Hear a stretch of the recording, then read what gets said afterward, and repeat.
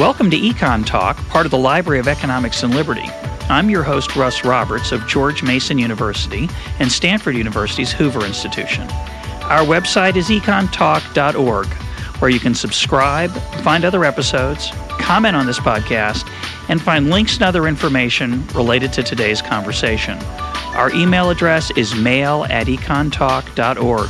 We'd love to hear from you. Today is December 30th, 2009, and my guest is Thomas Rustisi of George Mason University and author of Lessons from the Great Depression, the Economic Effects of the Smoot-Hawley Act of 1930, and the Beginning of the Great Depression. Tom, welcome to Econ Talk. Well, thank you. Thank you, Russ. Our topic today is the Smoot-Hawley tariff, a tariff that's been dismissed by many as having any role in the Great Depression. Others have emphasized it. We're going to get to your take on it, which is, I think, quite interesting and different. But to get there, I want to take a slightly roundabout path and talk first about the Keynesian theory of the business cycle and economic growth. So in the Keynesian model, what is the cause of downturns and recessions, depressions? In the simple kind of Keynesian model, what we have is a lack of aggregate demand, total spending. Usually arises from an increase in the demand to hold money. People panic, start holding cash, hoarding cash. They don't spend. And in that model, spending is what creates income. It's designed that way, where the entire size of the real economy is determined by the total demand from investors, consumers, government spending, foreign trade, and so forth.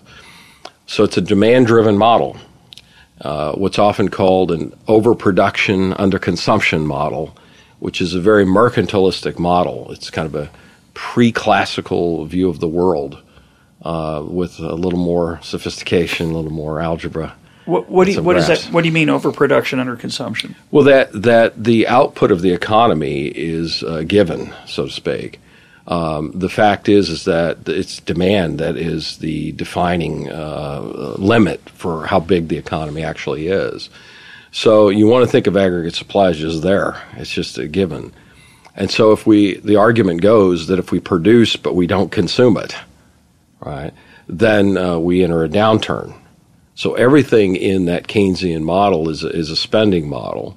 That spending is what drives the actual size of the real economy, and Keynesians, their policies advocate just that. Everything is to stimulate consumers to spend, investors to spend, government to spend, making up the gap if consumers get spooked. That's right. So in that hoarding of money, anxiety on the part of consumers, does Keynes or his followers talk about what causes that? And Keynes uses the phrase animal spirits as a way to capture the uncertainty about people's feelings about the future, right? So is that just exogenous? The volatility of money demand is going to drive their system in so many ways. And, it's just that people become fearful. There's certain expectational fears of the future. They're fearful they'll lose their job, or they do lose their job. They do lose their job. Therefore, they start holding back. They don't spend. The money just accumulates and is not actually circulating in exchange. And therefore, this shrinks the real economy. Because in that Keynesian system, of course, they have the price level is given. It's parametric. It's given. And so if prices don't adapt to this shift of aggregate demand, then quantities have to adapt. And the whole Keynesian system is just about quantities adapting, not prices adapting. And it's justified historically by Keynesians as the prices are sticky downward, or wages are sticky downward. That's going to cause unemployment in the labor market as a result. And it just as an aside, another important point here, and I go through this in my book on the first chapter on Keynes, as well as other theories of depression. The Keynesians have a view of the money supply itself as an endogenous variable. In other words, that money supply adapts to money demand. So everything is, again, a demand-driven model. People want to hoard money. They'll produce output, but they don't consume it, so to speak. Mm-hmm. And so let's talk about something we've touched on here before on the program, which is the paradox of thrift. So give me your take on the paradox of thrift. The Keynesian argument here, Keynes brings up this paradox of thrift in the general theory, is this notion that somehow if people save in the aggregate, that people are poorer. The classicals viewed the world as if you saved. And by classicals, you mean the pre-Keynesian? The pre-Keynesians, everything up to about 1920, 1930. The view was if people saved and did not spend for current consumption, then that money went into the banks loaned it out for productive investment, capital accumulation. This increased productivity, real wages, higher standard of living. So the argument seems pretty good. It seems straightforward, right? And so that was the classical pre-Keynesian view of the world, that savings was beneficial to productivity, real income, and the supply of goods and services in the economy. That we were all better off if we could consume less in the present and invest more for the future. Keynes comes around, of course, and everything Keynes does turns the world on its head. It's the exact opposite. With the paradox of thrift, he argues that if we all save and we try to save more, that savings will leave the flow of spending. That the money goes in the bank doesn't lend it back out. So in other words, it's hoarded. It's like in a mattress. It leaves the circuit of transactions, so to speak. And so you can think of savings in the Keynesian model as like a black hole. Things go in, nothing comes out. And therefore, that puts pressure to contract the whole real economy. So in his worldview, if people save, it doesn't lead to capital accumulation. It leads to reduction of real income because people then are not spending. And so then the real economy shrinks to that level of spending that is left. And therefore, his argument is the contradiction that if in the classical world we all save, we're all wealthier because we have more flow of real goods and services. In his worldview, if we all save more, we're all poorer because we're not spending. Now, to give Keynes his due, he wrote the general theory, and I don't know when he wrote 1936. It came out in 1936. Yeah. And that was a time when there wasn't a lot of investing, and certainly we're in a time right now where extra savings that get put in the banks aren't so anxious to lend, right. And there aren't so many people willing to take risk and borrow. Okay. So the standard, the classical model would say, well, if there's this increase in supply savings for whatever reason, that interest rates will fall. That'll make some investments more attractive that once were unattractive, but now that the interest rate's lower, that'll become borrowing the money to finance a new investment now is going to be more attractive, and that should cause this equilibrating effect, and that's going to be good. We're going to get more productive stuff brought online. But, of course, in a downturn, if you're in the middle of the downturn, not in healthy, normal times, that money can just sit in the bank. So that there are times when that Keynesian worry about savings could be correct or no. What do you think? Well, I would argue that the Keynesian model, I mean, you can understand its logic if you see a price system that is broken. And in fact, that's exactly what he's doing. He's doing a macro with no micro price system. And the reality is that that money going into the banks and consumers not spending this, but investors spending it, it's just shifting around who's doing the spending. The black hole argument that the money goes in, it becomes excess reserves of the banks. Borrowers are not borrowing it because they're fearful if they borrow it, they can't repay it, and so forth, is an empirical question. It's an empirical question. When we look at where this notion that the interest rate does not equilibrate savers and investors, if we're making an empirical proposition that one of the most critical parts of the price system, financial intermediation and that interest rate that emerges between borrowers and savers, if we're arguing that does not function, then we have to ask the question why.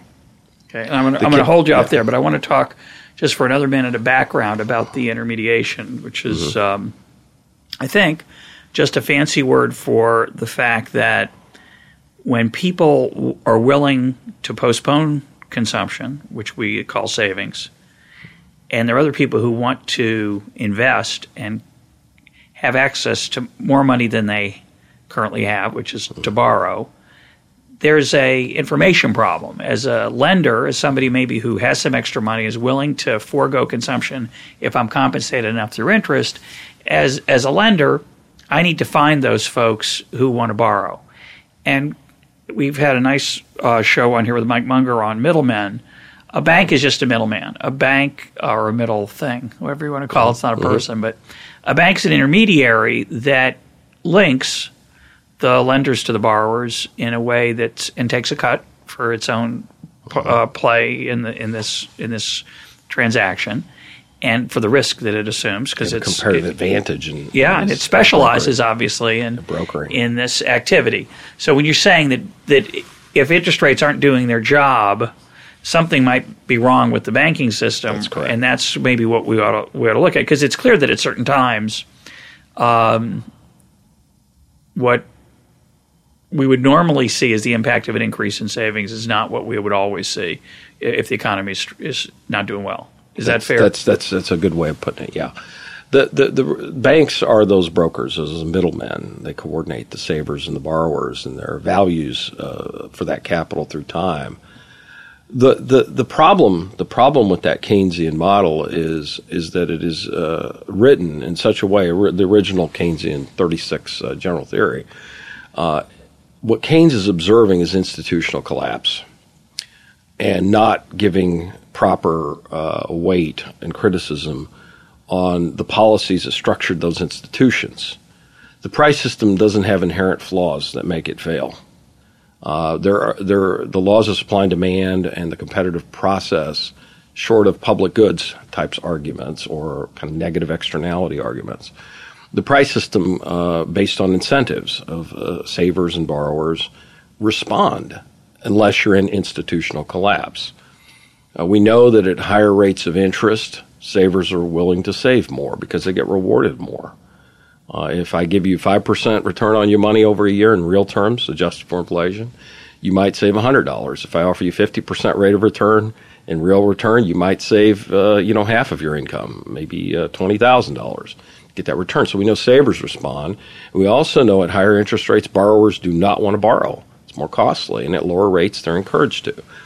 So then the question is, if that supply and demand for loanable funds through the bank, setting that interest rate, are not responding in the way that incentives and a normally functioning institution would operate under competitive forces, then we have to ask, what are the policy questions why that would not be that case?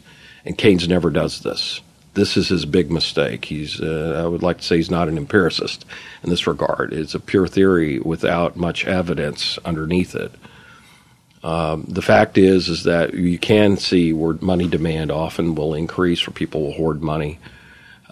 You can see institutional collapse where money goes into banks but doesn't get lent out, and we'll talk about that a little bit Why later. do you call that? I know we're going to come to that, but why do you call that institutional collapse if there is, as right now in America, we're taping this at the very end of 2009, and it should air the first week or so of 2010.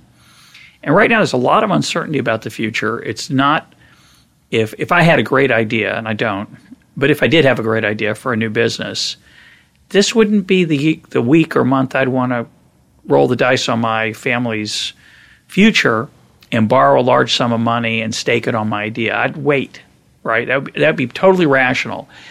That wouldn't require an institutional collapse. And I don't care how cheap money is, right, because either people are saving it or the Fed's doing X, Y, or Z, or the whatever else is going on in credit markets. I'm just nervous. The real empirical question is that volatility of money demand under normal and abnormal circumstances. Keynes will see he will think the abnormal circumstances is the normal condition of economic life. We can talk about the current monetary crisis that we're in. Actually, it's a financial institutional crisis. And then again, it's a very similar thing. I would argue we are also at the edge of institutional collapse again, where those systems lock up, and they lock up precisely for public policy that has encouraged them to lock up by absorbing enormous volumes of risks, anything way beyond what a free market would dictate. Okay, well, let's hold on. Various policies. I hope we'll come to that at the end. Let's go back to the Great Depression, though. Yeah. And it's very close parallels between the Great Depression and I understand. where we're at today. I hope we can come full circle. Sure. But I want to hear what you think of as the institutional collapse of the 30s and what Smoot-Hawley had to do with that, which seems, let me say it differently. The standard view of Smoot-Hawley, now Smoot-Hawley was a tariff act passed in 1930, which set off a round of reciprocal tariff increases by our trading partners, and that, of course, discouraged economic trade between the U.S. and the rest of the world. It was passed for various political reasons, but certainly on the surface, it had an attractiveness to the general citizen that protectionism always has, which is let's keep out their stuff, and that way people will buy more of our stuff. And through a Keynesian argument of aggregate demand, this will keep our factories going. Whereas if people are buying the foreign stuff, then our factories are going to close down. We're going to get this spiral of contraction, et cetera. So the standard view of Smoot-Hawley, as I understand it, and as you talk about it in your book, is, well, in 1930, trade just wasn't nearly as important in the American economy as it is today in percentage terms. It was something on the order of what? About 7%. 7% of the U.S. economy? 5 to 7%. So if you pass a tariff and that number falls, it's not going to fall to zero. It was not a pure protectionism to cut off trade. It just reduced it dramatically. But so that number fell. It really couldn't, from 7 to whatever it fell to, it just can't have the magnitude that would be necessary to explain anything remotely close to the contraction in the economic system that we saw in the 30s, which was more on the order of 36% decline from 1929 to 33. So there's no way that a reduction in trade when the U.S. was relatively unglobal compared to today, and certainly small in absolute terms, there's just no way that protectionism could have had an important role. So it's been dismissed by most economists as an important contributor to the Depression. You take a different approach, and on the surface, it seems you can't really argue with that argument, but you're going to argue with it. So tell us why. There are many problems with the way we model this tariff today, and partly because of that Keynesian influence. I mean, we model the economy as this C plus I plus G plus X. Minus M. Yeah, minus M.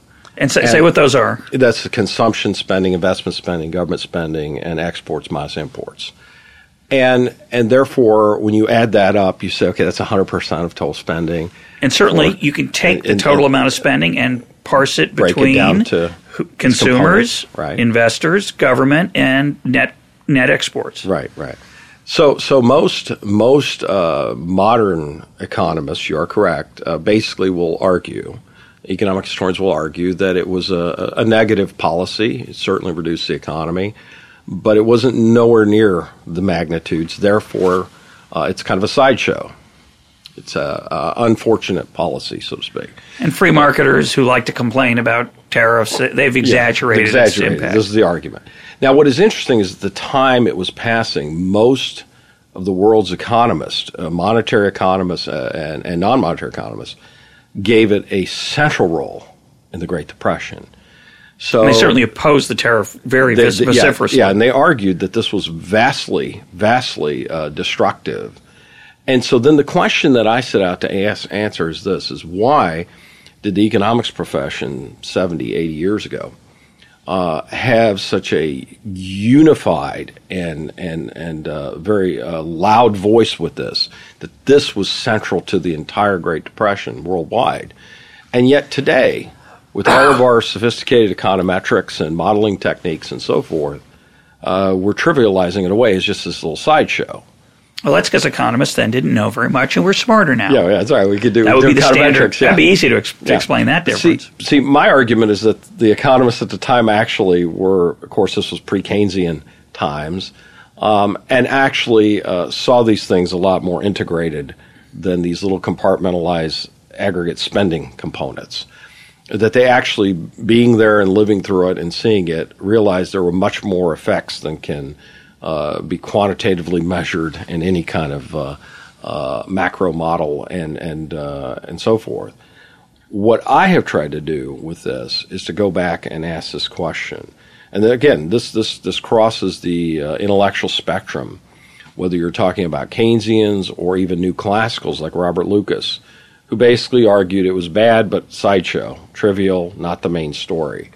That the main story by economic historians today predominantly is the monetary story, which comes from Milton Friedman and Anna Schwartz. Most economic historians, the overwhelming majority of them, accept the monetary hypothesis that the institutional collapse of 10,421 banks in a period of 3 years destroyed... Out of roughly how many? Out of 25,000. It was 40% decline in the number of banks. The money supply declined 29% in a period of 3 years. It was a catastrophic collapse of the money supply of the banking system. 40% all the banks collapsed in a period of 3 years. And then that was the main story. And I don't dispute that.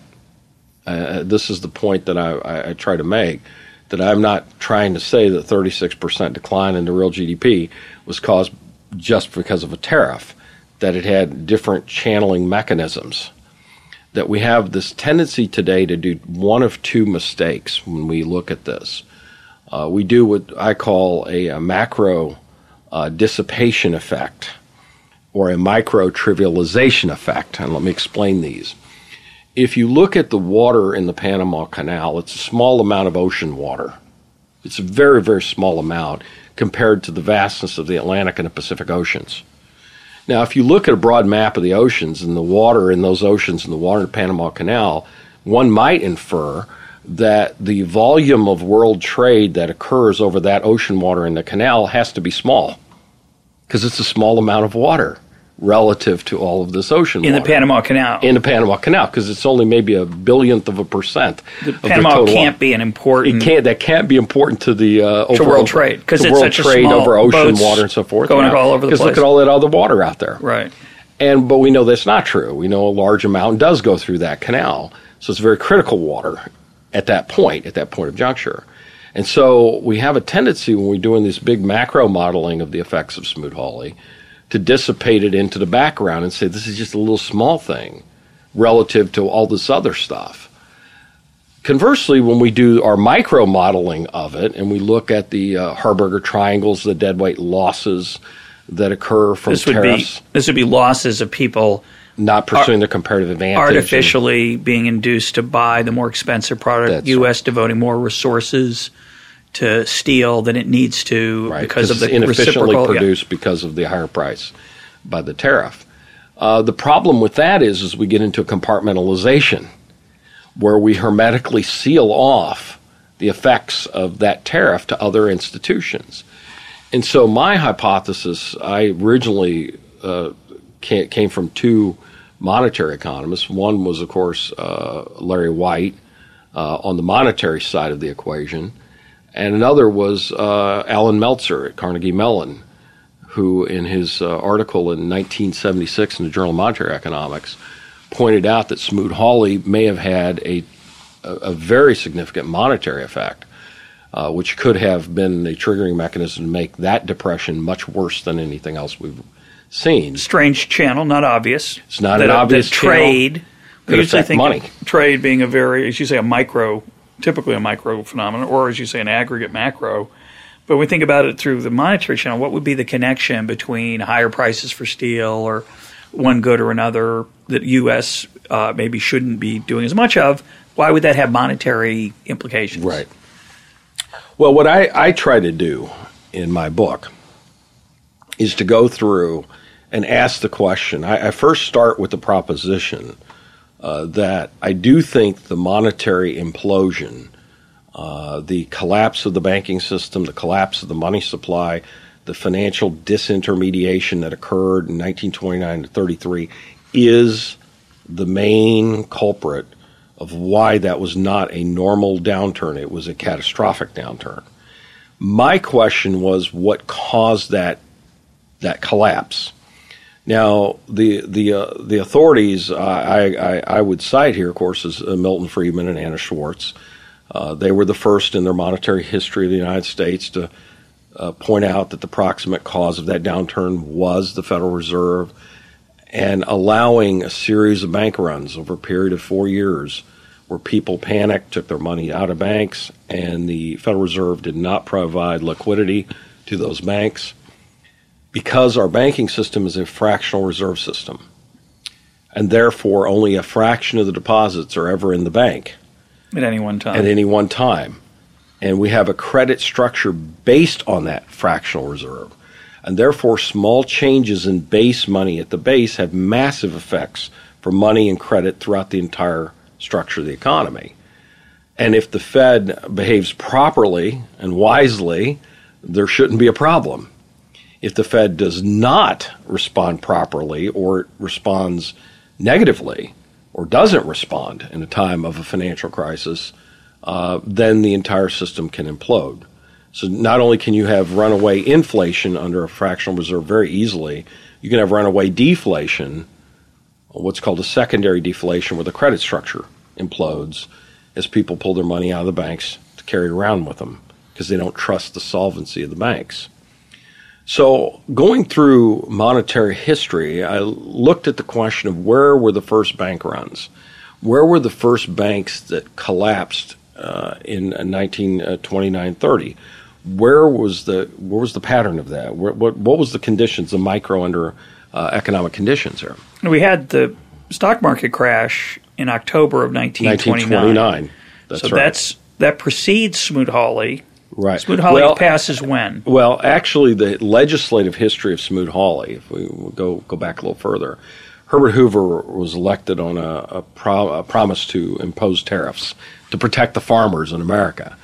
But America at this time was exporting about half of its export income came from farm sector.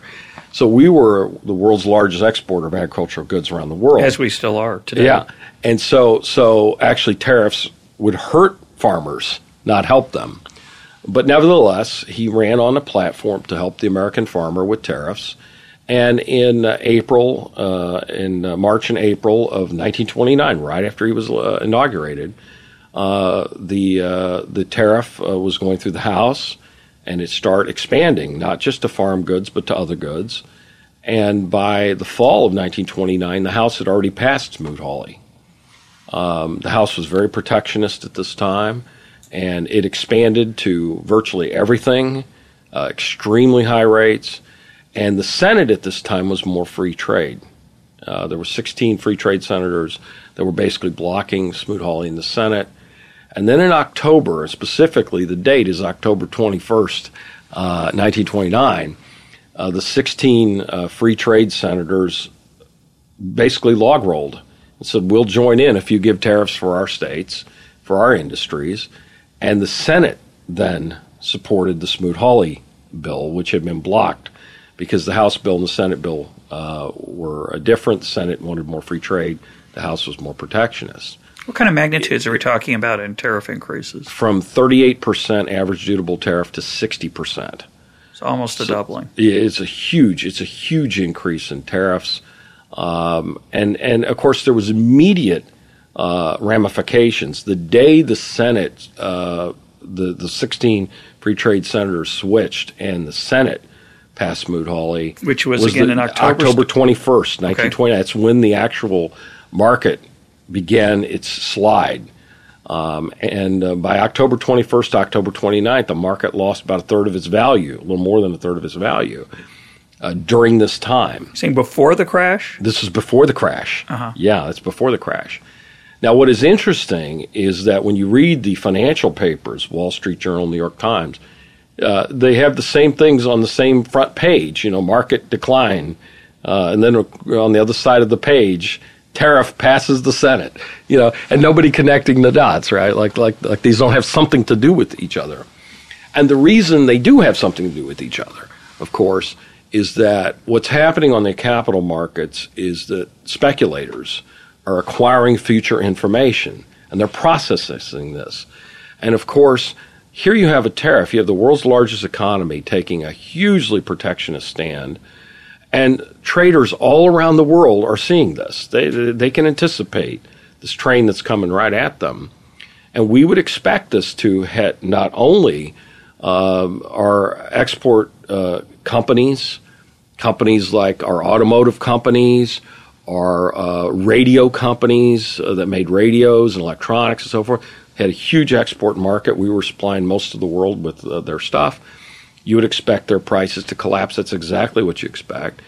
And you would expect on the commodities market for the agricultural, the grains, cotton, wheat, corn, anything we're exporting in the world export market, that also to collapse. Why? And that day it did. All of them crashed on October 21st. The reason for that is, of course, we put up tariffs to the rest of the world's goods. Meaning the rest of the that if they come in with any imports are now going to have to have a higher price to absorb this essentially a tax that's going to have to be paid by by the importer. Their foreign governments retaliated, and they threatened very early. In fact, in 1929, as Smoot-Hawley was going through the House and then the Senate, a lot of countries started preemptive strikes on us. They said, wow, we're targeted, Spain and others. So we're being targeted with tariffs. And their politicians in their home countries raised tariffs to American goods. And we saw where this was going. It was always the hope that the Senate would not pass this, but then the Senate did in October 21st of 1929. So speculators all around the world saw this, and they saw this impending tariff war, not just with the rest of the world in the United States, but these tariff wars have a tendency to proliferate. So it's not just Spain against America, it's Spain against France and Italy and Britain, and that's exactly what ended up unfolding. So we saw the fact that foreign governments that were foreign buyers that were buying about 30% of our wheat and corn and cotton and so forth basically put up tariffs to our goods. And they start buying their corn and wheat and cotton from other countries, Canada, Australia, other places. And we would expect those commodity prices to collapse. They did. And in doing so, the farmers that were dependent on that export market were also hit. So you not only get the capital market on all of our foreign products, primarily electronics, steel, automotive industry, to take a severe hit with that tariff. And it did in the stock market crash. But the price collapse isn't what's important. What's really important is the quantity side. It's going to be a lot less economic activity. It's going to be a lot less corn and cotton sold to the rest of the world. More available here, which is going to push the price down. But not as much total. The amount of economic activity is going to shrink. Those areas. Yeah, that's right. What is also interesting is that what happened after the stock market crash. Now, I go in my book, I have a whole chapter on the causes of the stock market crash, what are the different contributory factors and so forth. Smoot-Hawley plus all the other various factors. We also know that the Federal Reserve in the fall of 1929 raised interest rates relatively dramatically. They had started in late 1928 raising it. The discount rate was 3.5%. They raised it to 6% by September of 1929. This, of course, slows down the economy. They were deliberately trying to squelch what they considered stock market speculation, which was absolutely crazy because the market was not overvalued by any financial criteria we can point to. And I go through that literature to point this out, that the market was not overvalued.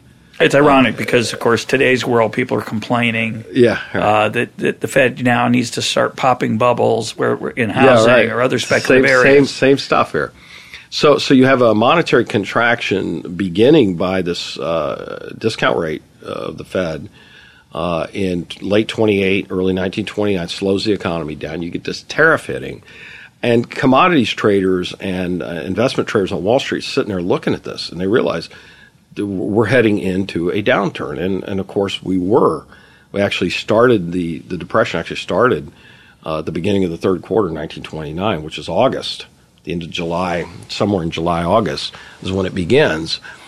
And what is fascinating is what happened after the stock market crash, because the Senate bill and the House bill on Smoot-Hawley were different bills. And they tried to reconcile those bills in November and December through conference, reconciliation. The Senate and the House couldn't agree on reconciliation. So it looked like the bill was dead. And in fact, the New York Times even proclaimed Smoot-Hawley tariff is now dead in that session of Congress, that there was no way they can reconcile which these is bills. when? Which is in late 29? It's 1929, November, December, end of November, early December. What is fascinating is the stock market, which had lost more than a third of its value in that 1 week in October, gradually starts to come back. And in fact, Smoot-Hawley isn't legislatively passed, where it's actually a bill to be signed by Hoover until June of 1930.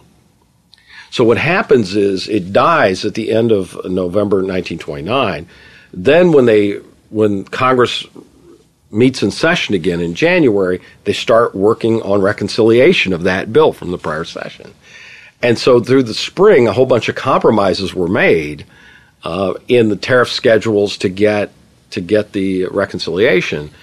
And so March, April, May, June, we had seen the stock market come back, and it had regained most of its value. It was only 8% below where it was at the beginning of 1929.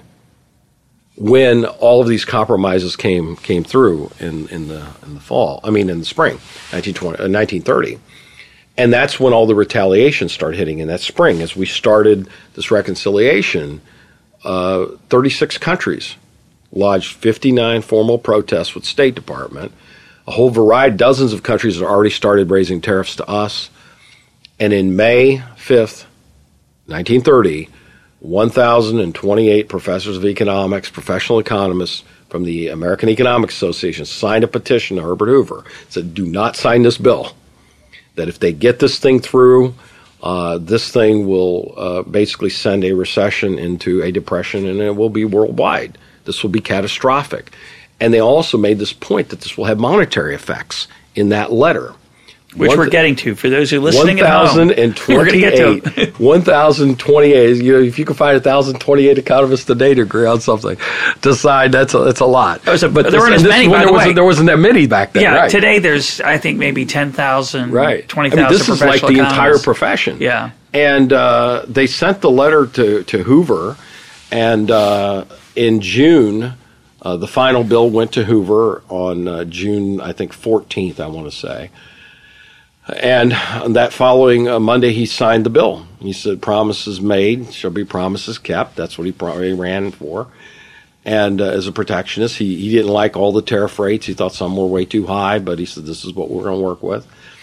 And the day he signed that bill, the stock market took a massive collapse. It actually started when the House and Senate came up with the exact same bill, and it passed.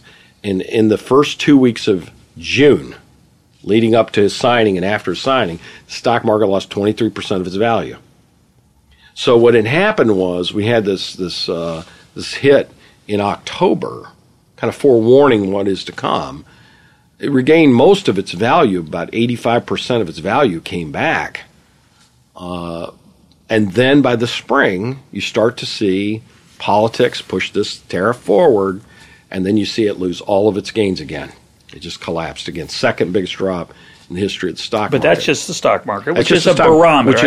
It's a barometer. People tend to think it's got its own causal effects, and it has some, of course, but right now you're just talking about it as a barometer. It's just a barometer. These are these speculators. And so when you look at what happened to stock markets, it wasn't just in America. In my book, I point out that in 10 different countries at the exact same time, you have this massive collapse of stock prices. All around the world, all of our trading partners, whether it's in England or Germany or Italy or France, massive collapse in their stock values. So what that's telling you is there's something worldwide going on. There's something worldwide going on that's crossing it. It can't be just some speculatory bubble in one country. because it would have been in all 10 simultaneously. There had to have been something systemic in the world economy that was going to come down. And my point is that the economists at this time realized that trade had monetary effects. Okay, so let's turn to that. So yeah. We still have this issue. Okay, so we're going to be less efficient as an economy with tariffs. We're going to do more for ourselves, less trade. Every other nation who's trading with us is dealing with the same thing with these countervailing tariffs that they put on. But that would just cause less efficient economy normally. You'd say, well, that's just going to mean we're going to 2-3% we're going to shrink a little bit. But you argue they missed something. Right. If you have let's say a 2% loss of gross national product, that sounds like everything in block moves down 2%. That's not the way economies are. They're the aggregation of all the regional and individual economies. And the reality is if you have a 2% loss in your real economy, but it's showing up in 5 or 10 states, that is catastrophic for those states. You see, we have this, because of the way we do our modern modeling, we tend to think everything is in unison. Everything is not in unison. And there are distributional patterns to those losses. And the fact is that when you take $2 or $3 billion of real income out of 5 or 10 states at this time, that is catastrophic. Take it across the whole economy, yeah, we go into a recession and we're all a little poorer. Do it in 5 or 10 states, and you have something on the order of 10 to 15% drops in real income in those states. So then the question was, what are those states? Who is dependent on foreign export market? So I went back to Friedman and Schwartz, and I looked at where those bank failures started to occur. And they make the point that the first bank runs, the very first catastrophic bank runs, occur in November and December of 1930. November and December. And they occur in 6 Midwest farm states, like Iowa, Missouri, Arkansas, Indiana, Illinois, the agricultural export markets. And of course, I went back and actually looked at real income, personal income in those states for farmers and so forth. And you see this huge, massive drop in farm income. The reality is that in November and December, you had a total in those 2 months of 600 banks fail in 2 months. But as you say, it wasn't 600 divided by 50, which would be 12 right. banks it per state. Yeah, it wasn't nationwide. Do we have 50 states? We had 48 states. Okay, I knew there was. Yeah. But we'll round that. We'll just say 12 banks per state. So they were concentrated. Right. You had in November you had like 250 something banks go down. Then in December you had 360 banks go down in those states. The one big bank, these were farm banks, rural banks, and so forth, which would be tied directly to the agriculture sector. The one big bank that went down was the Bank of the United States, and that was in New York. And that was the 6th largest bank in America. And that had its own unique significance. Symbolic by its name. Very symbolic by its name. Very, very kind of a unique thing where all the rest of these banks were starting to fail in the Midwest. When you look at the years, 1920 to 1929, we had an average of about 600 banks per year nationwide close their doors. About 50 per month average. These were small farm banks generally, spread all across America, all the states. Now you get 600 in 2 months, and you get this one huge, massive bank in New York go down. And this is the beginning of something that's going to be very, very huge. In 1931, we get more bank runs in the spring, and in the summer, and in the fall. We get a whole nother series of bank runs where hundreds and hundreds of banks go down. So in the year 1930, well over 1,300 banks go down. In 31, you mean? 1931, 31. So you get 1,300 banks go down after 600 went down in the last 2 months. You suddenly realize that what's happening is something much bigger, and it's primarily starting with the agricultural regions. These tend to be smaller banks. They tend to be state banks. And what you see is over 1930, 31, 31 was catastrophic worldwide because you also have a lot of bank failures in Europe. And here's where I make this point. When you look at the pattern of bank failures in America, we know where they start. They start in the South and the central Midwestern United States, the Farm Belt. And they migrate north and they migrate east over the next 3 years. And they go from rural to cities. In Europe, you see the same pattern of bank failures that start rural, get bigger to cities, and they go country to country to country. It's a huge domino effect. We see that in 1930, 1929, in Austria, for example, the Bodenkreditsanstalt, which was the farm credit bank, it was the largest farm credit bank, that the country of Austria was giving subsidies to farmers through low-interest loans, steering them into agricultural exports and so forth of that nature. The Bodenkreditsanstalt went bankrupt in 1929. So in 1930, the government of Austria forced them to merge with the largest bank in the country, the Kreditanstalt, which was the largest bank in Austria. The post-merger between the Kreditanstalt and the Bodenkreditsanstalt was net negative. It was bankrupt when it reopened its doors. So in May 1931, after all of the merger, the forced merger had taken place, May of 1931, the government of Austria shut down the Kreditanstalt. And of course, then people in Germany are like pulling all their money out of Austria. And of course, those bank runs will then go from Austria. They also go to Hungary. The Hungarian General Credit Bank went down. It was like the second largest bank in Hungary. It went down. Germany, the Danit Bank, third largest bank in the country of Germany, it went down. And you start to see these bank runs and waves of bank runs occur from Eastern Europe moving to Western Europe, to France, to England over this period. And so then the question is, when you start looking at these bank runs and look at these major banks that failed, whether it's the Hungarian General Credit Bank or the Bodenkreditsanstalt or these other ones, you suddenly realize they're all tied to like subsidies given to specific sectors on the world export market. It could be farm sector, as it was with the Bodenkreditsanstalt. It could be in Hungary where they were giving credit to exporters of cotton, exporters of fabric, exporters of manufactured goods. And what you start to see is that the loans, with the world tariff war emerging, the loans made to these special interest groups in Europe, below market interest rates, forced subsidies and so forth, were not sustainable when those tariffs began to escalate. Those banks went down. And so that is the farmers who had borrowed the money on the basis of future profits. Those profits disappeared when world trade collapsed. And as a result, they couldn't repay their loans. As a result, the banks didn't have in those regions, didn't have their cash flow that they expected, and they were very susceptible to a loss of confidence. This is exactly where the pattern begins.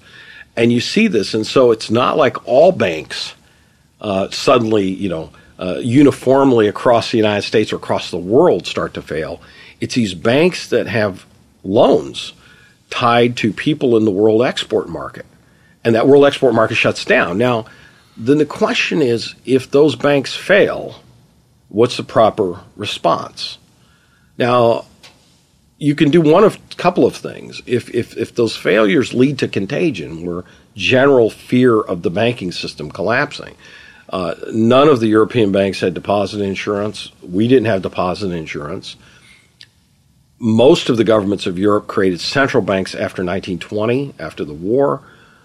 So now what is a central bank to do? It's supposed to support the base money in the inverted credit pyramid. If people are pulling their cash out of the banks out of fear they're going to lose their principal, then you have to inject liquidity to keep those banks open. If you don't, those banks come down. And that's exactly what they did. The European banks were derelict as well as our central bank was as well. So we have this is the way I would describe this. We have a flawed institutional financial structure, and this tariff, by this worldwide tariff retaliation, puts enormous pressure on those institutions, domestically and internationally. And then it's a question of, okay, why aren't the central banks responding? That's a great question. And I have some discussion on this in my free banking literature of why it might be the case that a trade shock can affect the monetary institutions, and they don't even see it coming. They don't even see it coming. This time there was gross ignorance in the Federal Reserve. They right in the middle of monetary collapse, they thought they had an easy money policy. At the same time, the money supply was contracting. We have a tendency to think they had the data they have today. Which they didn't. Have that data. And so this is really you could think of it as a fleshing out of the Friedman and Short story to uncover the mechanism that led to the collapse of the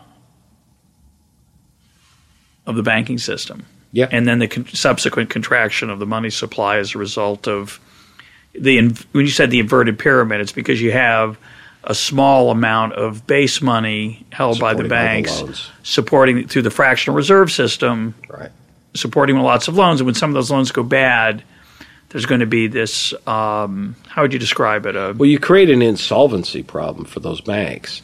And an important point to note in this period, there's a difference between what's called illiquidity and insolvency. Insolvency. Yeah. Illiquidity is what the Fed can prevent. It's, by having elastic currency, by just, open market operations. Lender of last resort. Lender of last resort. The problem was they weren't the lender of last resort. There was no lender of last resort. And in a central banking system on a fractional reserve, you absolutely have to have a lender of last resort. This is why I oppose central banking. I think we should get rid of the Federal Reserve. The entire concept of central banking, I think, is structurally flawed. But nevertheless, that's the institutions we have. And if you're going to have a central bank, it's got to behave like a central bank. And of course, institutionally, they did everything backwards, everything wrong. You can imagine, at one point in 1931, in the height of the bank runs, when thousands of banks had gone down, the money supply had already contracted double digits, the Federal Reserve was selling assets in their open market operations. They were selling assets. Pulling even more reserves out of the system, which then tells you they had a very erratic view of how things were happening. Alan Meltzer argues, because they were wedded to the real bills doctrine. This kind of, the credit with needs of trade type argument. Of course, that's very pro-cyclical. If the economy's in a downturn, there's not much trade going on, therefore you need to supply less currency. That's the argument. That's the argument, which would magnify the downturn. Yeah. Or if the economy is picking up, then we have more trade, we need more money, print more money. This is a pro-cyclical view of the world, and Meltzer has argued the Fed was dominated by that real bills doctrine, which I think there's some truth to that. I think there is some truth that that's probably what was guiding them. But we forget this. At the time, the Federal Reserve Board, now it's called the Board of Governors, you didn't have to be an economist or even have any credentials in economics to get on that.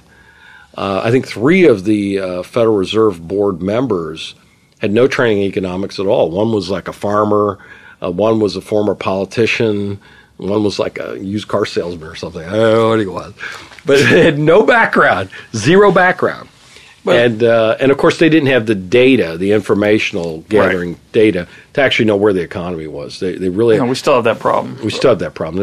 Just like we have lags today, the lags were vastly worse then. So let's come full circle and then talk about some of the implications. Well, if I can give you two examples that might highlight kind of where my research went and where I think we need to go. But I want to make sure we get to back to our opening discussion of institutional collapse. Okay. When you're in a world where banks are failing because of expectations of profit not being realized as the tariff rug is being pulled out from under them, you're going to have an inability of these institutions to perform the helping lenders and borrowers get together. Right. Yeah, no, we'll have time for that. Go ahead. Let me give you just like 2 examples of the things I found. A lot of my book deals with farm activity, but it also deals with industrial activity as well. Let me give you 2 examples. In our tariff war following Smoot-Hawley, we had a retaliation from Canada. Now, Canada's our largest trading partner. Then, yeah. And Canada had a very different monetary system. They had a much more free banking type system with no branching laws, no limits on branching. No limits on branching, and this kinds of stuff. They had no bank failures during this depression, even though over a third of their GDP came from foreign trade. So they took this massive tariff hit. A third of their economy took the dive, but the monetary system didn't dive. It absorbed that hit. Their money supply only dropped 13% over the entire period. Ours dropped 29%. They had no bank failures. We had 10,421 bank failures. In other words, their financial system didn't become an aggravating factor to that system. A little more resilient. They also had much more resilient. And their downturn in real output was much smaller. Yeah, it was much smaller than ours. Now, there'll be some lessons to be learned from that. So there'll be some lessons to be learned this. So we had this, our biggest trading partner, so we put up tariffs to a lot of Canadian goods. And after 1930, they deliberately went after our iron and steel exports to Canada. Now, what we know is we were exporting about $200 million a year in iron and steel to Canada. After Smoot-Hawley, when the Canadian government then retaliated, specifically not just iron and steel, but that was one of their main things they put up tariffs to, $200 million of exports to them. Our exports to Canada dropped to $29 million a year. It was an 85% drop in the exports to Canada, as well as the rest of the world. It declined as well because they put up tariffs. Canada is where we sold most of it at. When you look at the 17 months between the tariff retaliation in Canada and the decline in export of iron and steel to Canada, what we find is in the first 17 months, $359 million less exports to Canada on iron and steel. Now, why do I say 17 months? Because 17 months after Smoot-Hawley, something happens in a particular city. And I'll let you guess what is the city of iron and steel. It's Pittsburgh. We know 17 months later, 11 of Pittsburgh's banks go insolvent and have to shut their doors. 11. The Pittsburgh banks had depositor losses of $69 million. That was the whole main structure of the entire banking system. So then you ask the question, you say, okay, if we're going to take most of that iron and steel, which is coming out of Pittsburgh, most of it, not all of it, but most of it, and you take $359 million and some percentage of that out of the Pittsburgh economy, this is a good reason why you might have $69 million of depositor losses in those 11 banks that had to shut down. This is in the first 17 months. Furthermore, if you look at the final banking crisis in the interregnum period between Roosevelt being elected in November and being inaugurated in March, that's when we still inaugurated in March 1933. What we find is the big collapse occurred, 4,000 banks went down in 4 months. 4,000 banks, 4 months. While huge. While Hoover was lame still duck. President. Yeah. He was still president, but he was lame duck, and Roosevelt was waiting. The Detroit banks were the main banks that the RFC, the Reconstruction Finance Corporation, was worried about. In February, the Reconstruction Finance Corporation examined the banks in Detroit, all the main banks directly tied to the auto industry. They reviewed their balance sheets and came up with a plan, a rescue plan, which would have required about $12 million to save all of the banks tied directly to the auto industry. They went to Henry Ford and asked for $7.5 million of his money to be subordinated deposits that he wouldn't withdraw, to give the cash to the banks. And then they went to the other 3 auto companies. It was Hudson Motors, Chrysler, General Motors, to come up with $4.5 million. And so for about $12 million, they argued we can stabilize the banking system in Detroit entirely. So it was $12 million. Now, when I look back at the auto exports following the retaliation of Smoot-Hawley. And I go through this in my book on which countries levied what tariffs and what happened to their purchases of our automobiles. The auto industry was our largest manufactured export at this time, that and steel. Just like planes are one of our largest today. And what we find is the 3-year cumulative loss from the time of Smoot-Hawley's passage till the time of the Detroit banking crisis in January, February of 1933. During this period, the cumulative volume in dollars of auto exports declined from the pre-Smoot-Hawley days $1.5 billion. So had we not had those tariffs and maintained our world exports, Detroit would have seen close to $1.5 billion flow right into it. They needed $12 million to save those banks. So you suddenly look at this and you suddenly realize that the entire Detroit banking system, tied directly to the auto industry, decimated by this law. We know every country it retaliated. We know what we were selling before. We know what those tariffs went to, and we know how what we had was another 85% reduction in sales of U.S.-made automobiles. And just to make a long story short on this, when Henry Ford, when they couldn't get the other 3 auto companies to put up $4.5 million, Henry Ford then backed out and then withdrew $25 million of his own cash and put it in his own personal vault. And then, of course, that precipitates the whole collapse of that whole system. So when I look at this and I think, okay, we know what happened in Pittsburgh, we know what happened in Detroit, we know what happened in the agriculture sector, we know what happened in the world market, across the world, in agricultural markets and major banks around the world.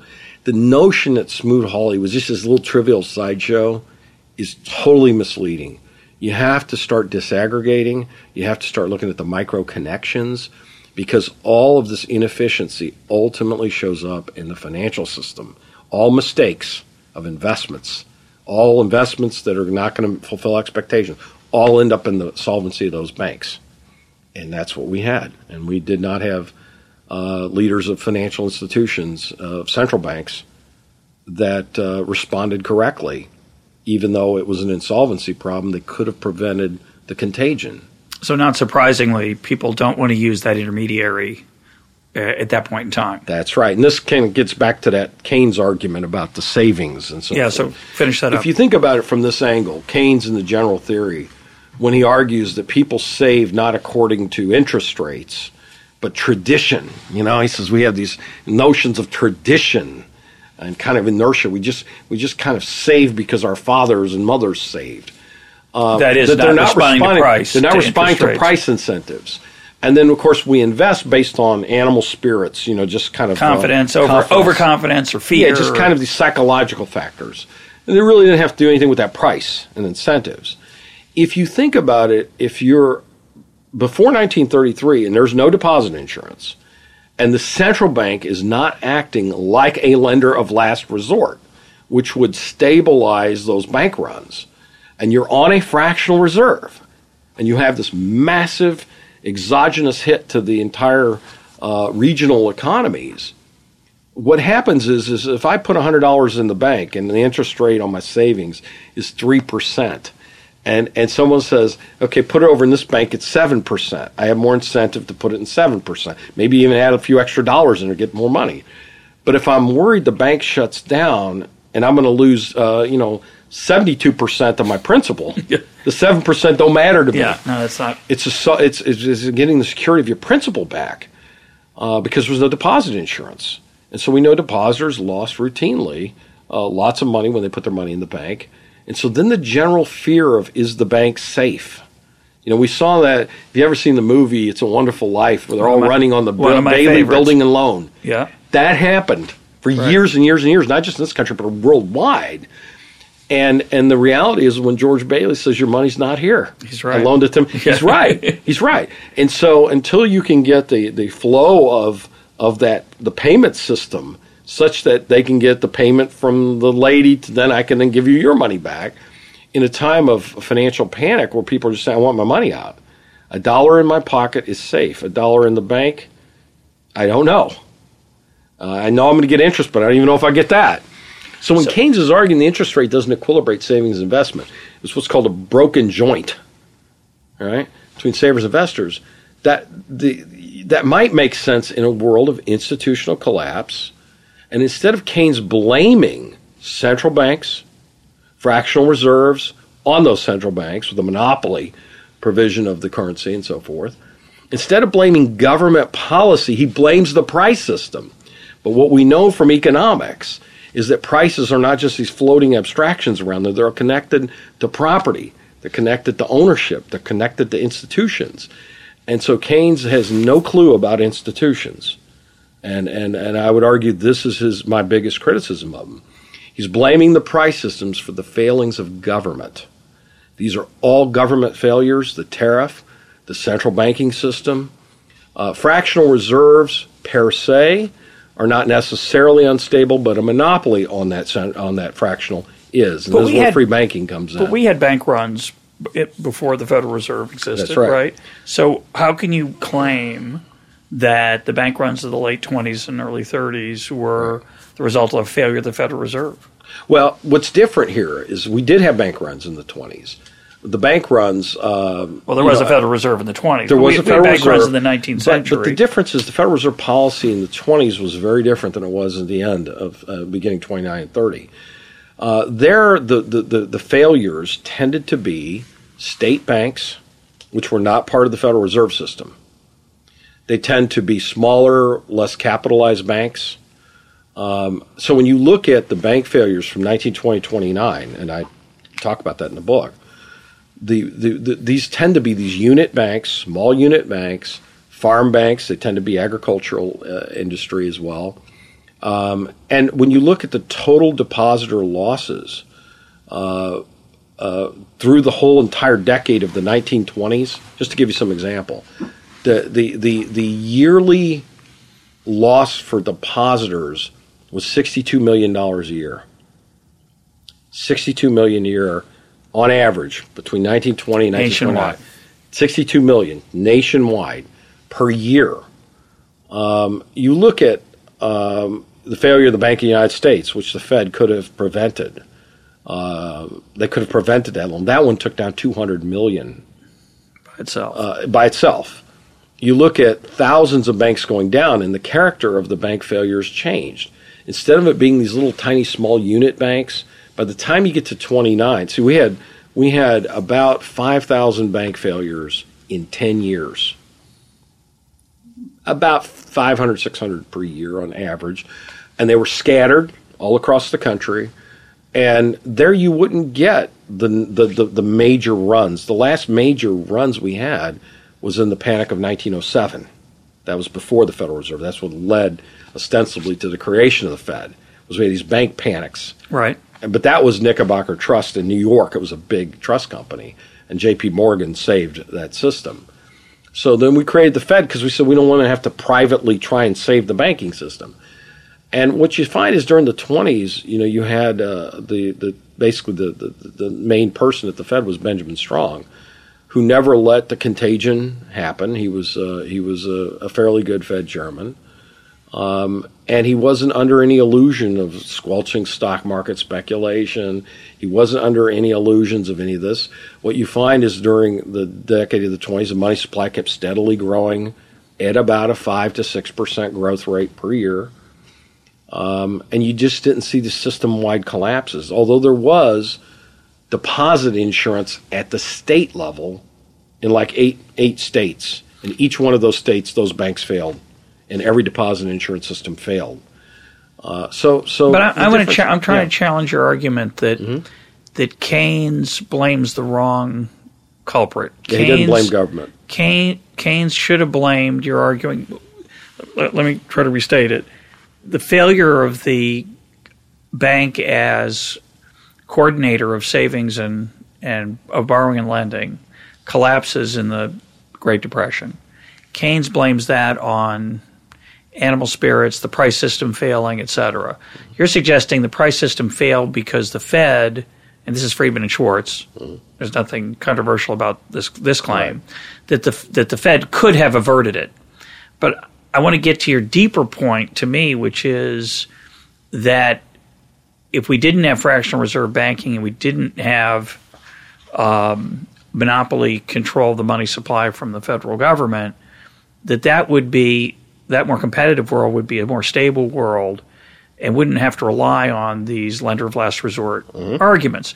But my challenge is that in the pre-Fed days, when we did not have a Federal Reserve, we didn't have that monopoly, you still did have instability in the banking system.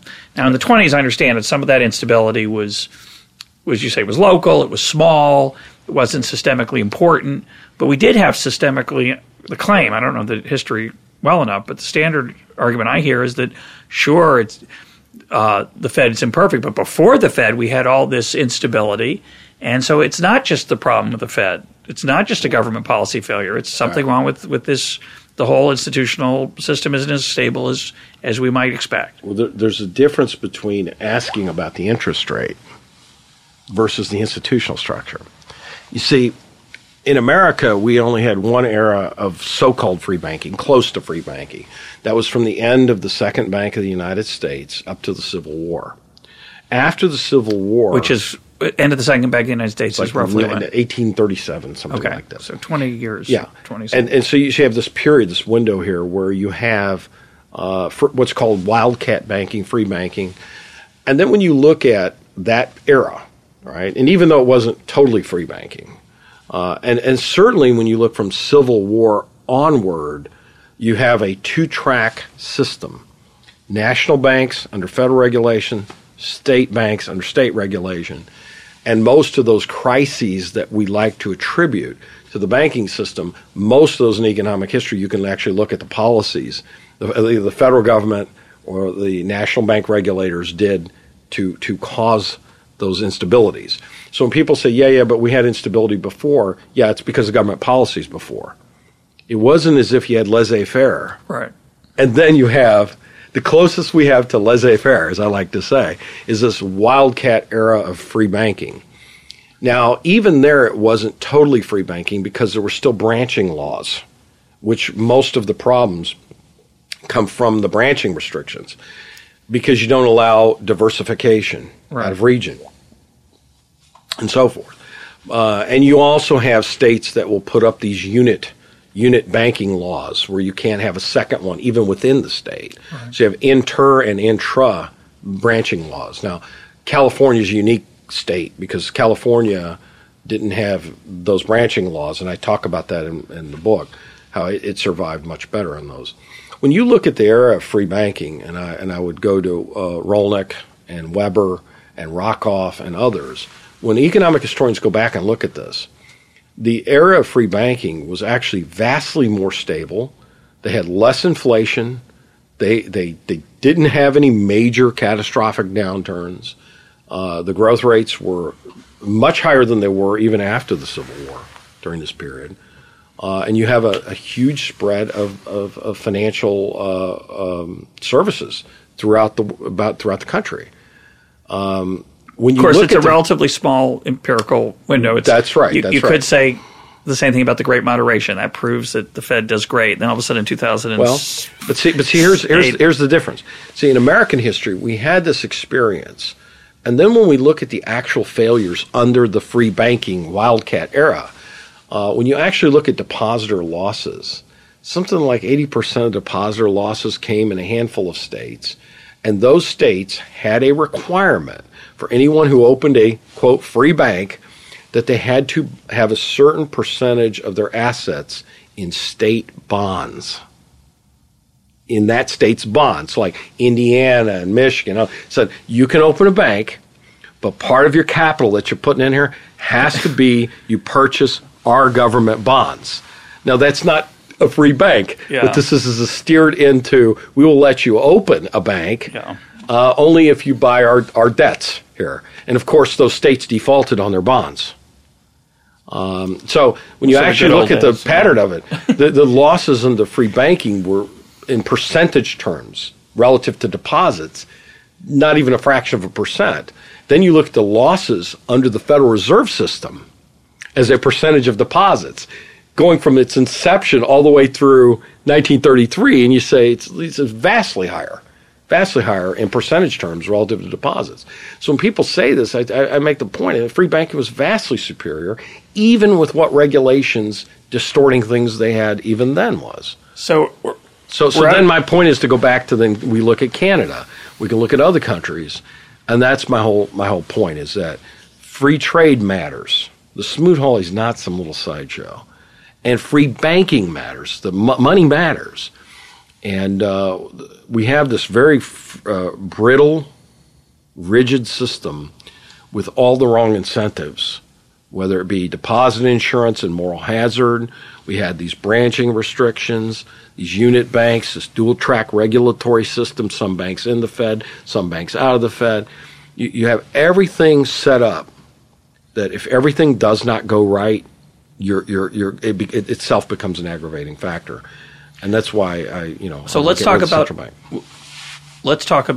I was going to say we're low on time. We're kind of over time, but that's okay because I think this is extremely interesting.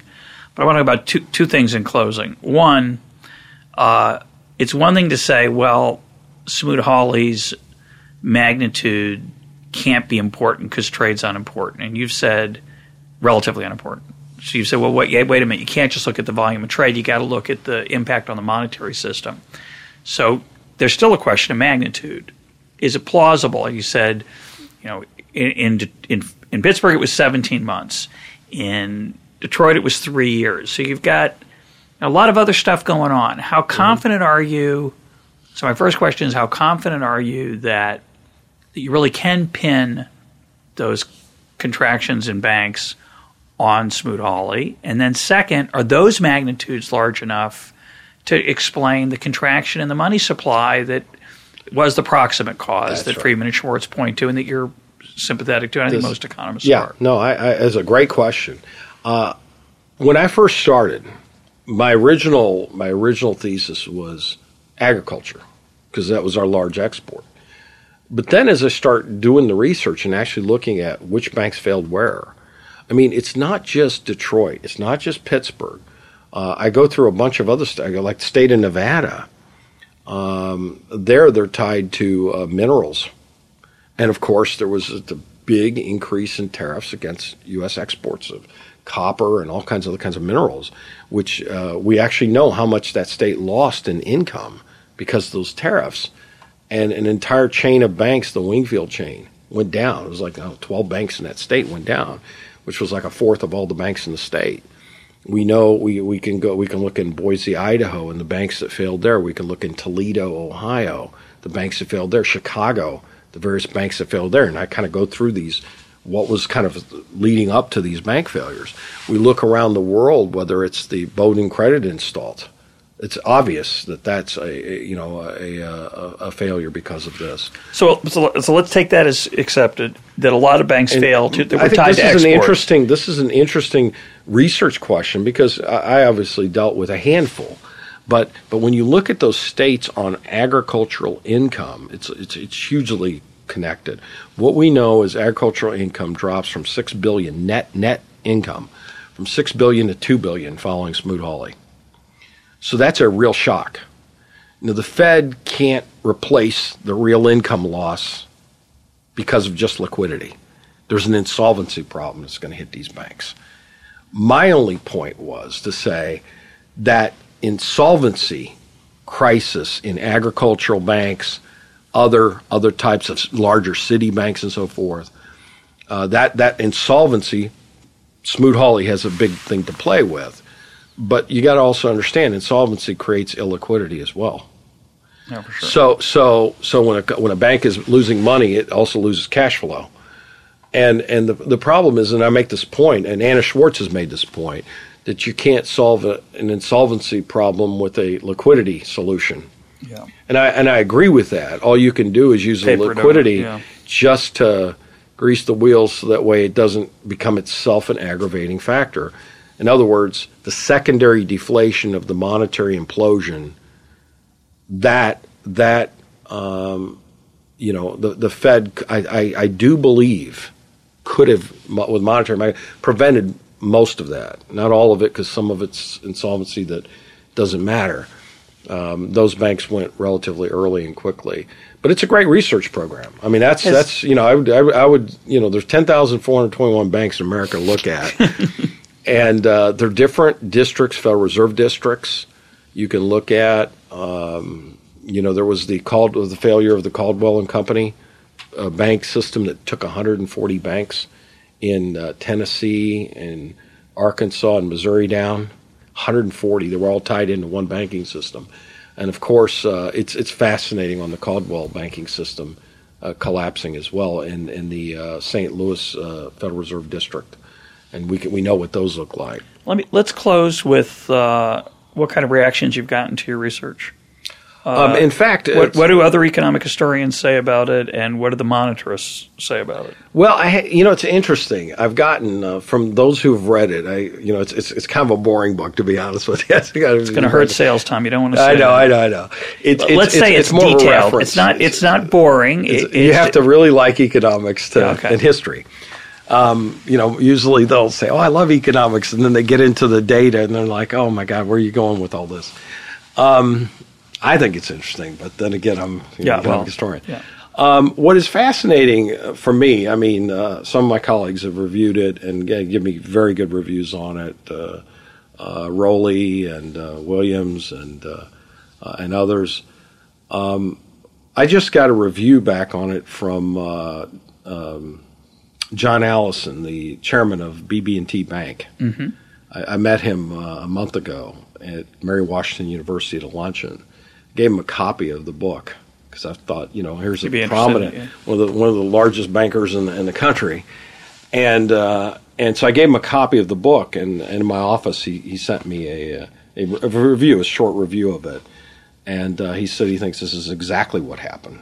But what about the? I want to hear about the monetarist, which is really interesting to me because he's an actual banker. Yeah, but he's not as much of an economic historian. No, but he is a banker. Have any economic historians who in the past have been skeptical of Smoot-Hawley? This originally went out. This originally went out after I wrote it to. I think it was sent to Edgar Elgar, right? And the reviewers, publishing house. The reviewers said publish it.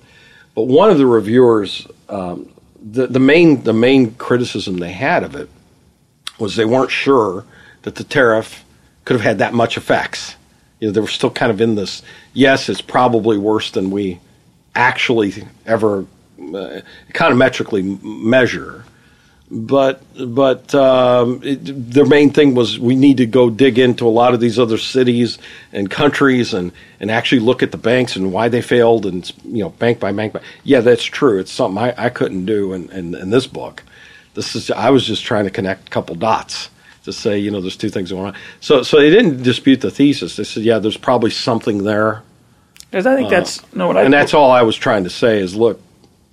Maybe those 1,028 economists that signed that petition probably saw something on the ground we're not seeing here. That maybe we're too far away from it, and our modeling biases prevent us from seeing that.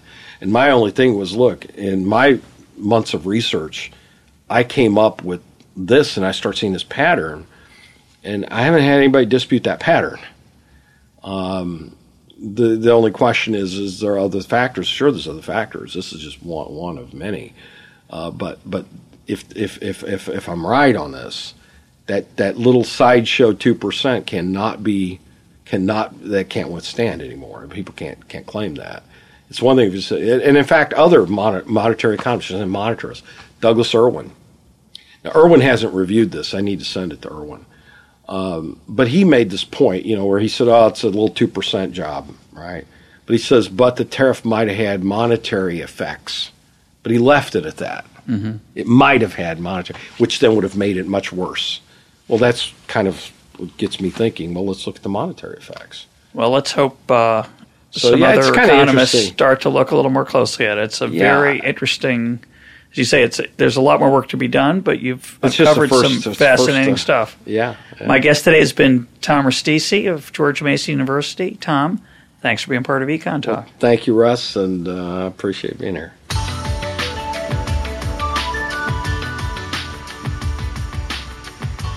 This is Econ Talk, part of the Library of Economics and Liberty. For more Econ Talk, go to econtalk.org, where you can also comment on today's podcast and find links and readings related to today's conversation. The sound engineer for Econ Talk is Rich Goyette. I'm your host, Russ Roberts. Thanks for listening. Talk to you on Monday.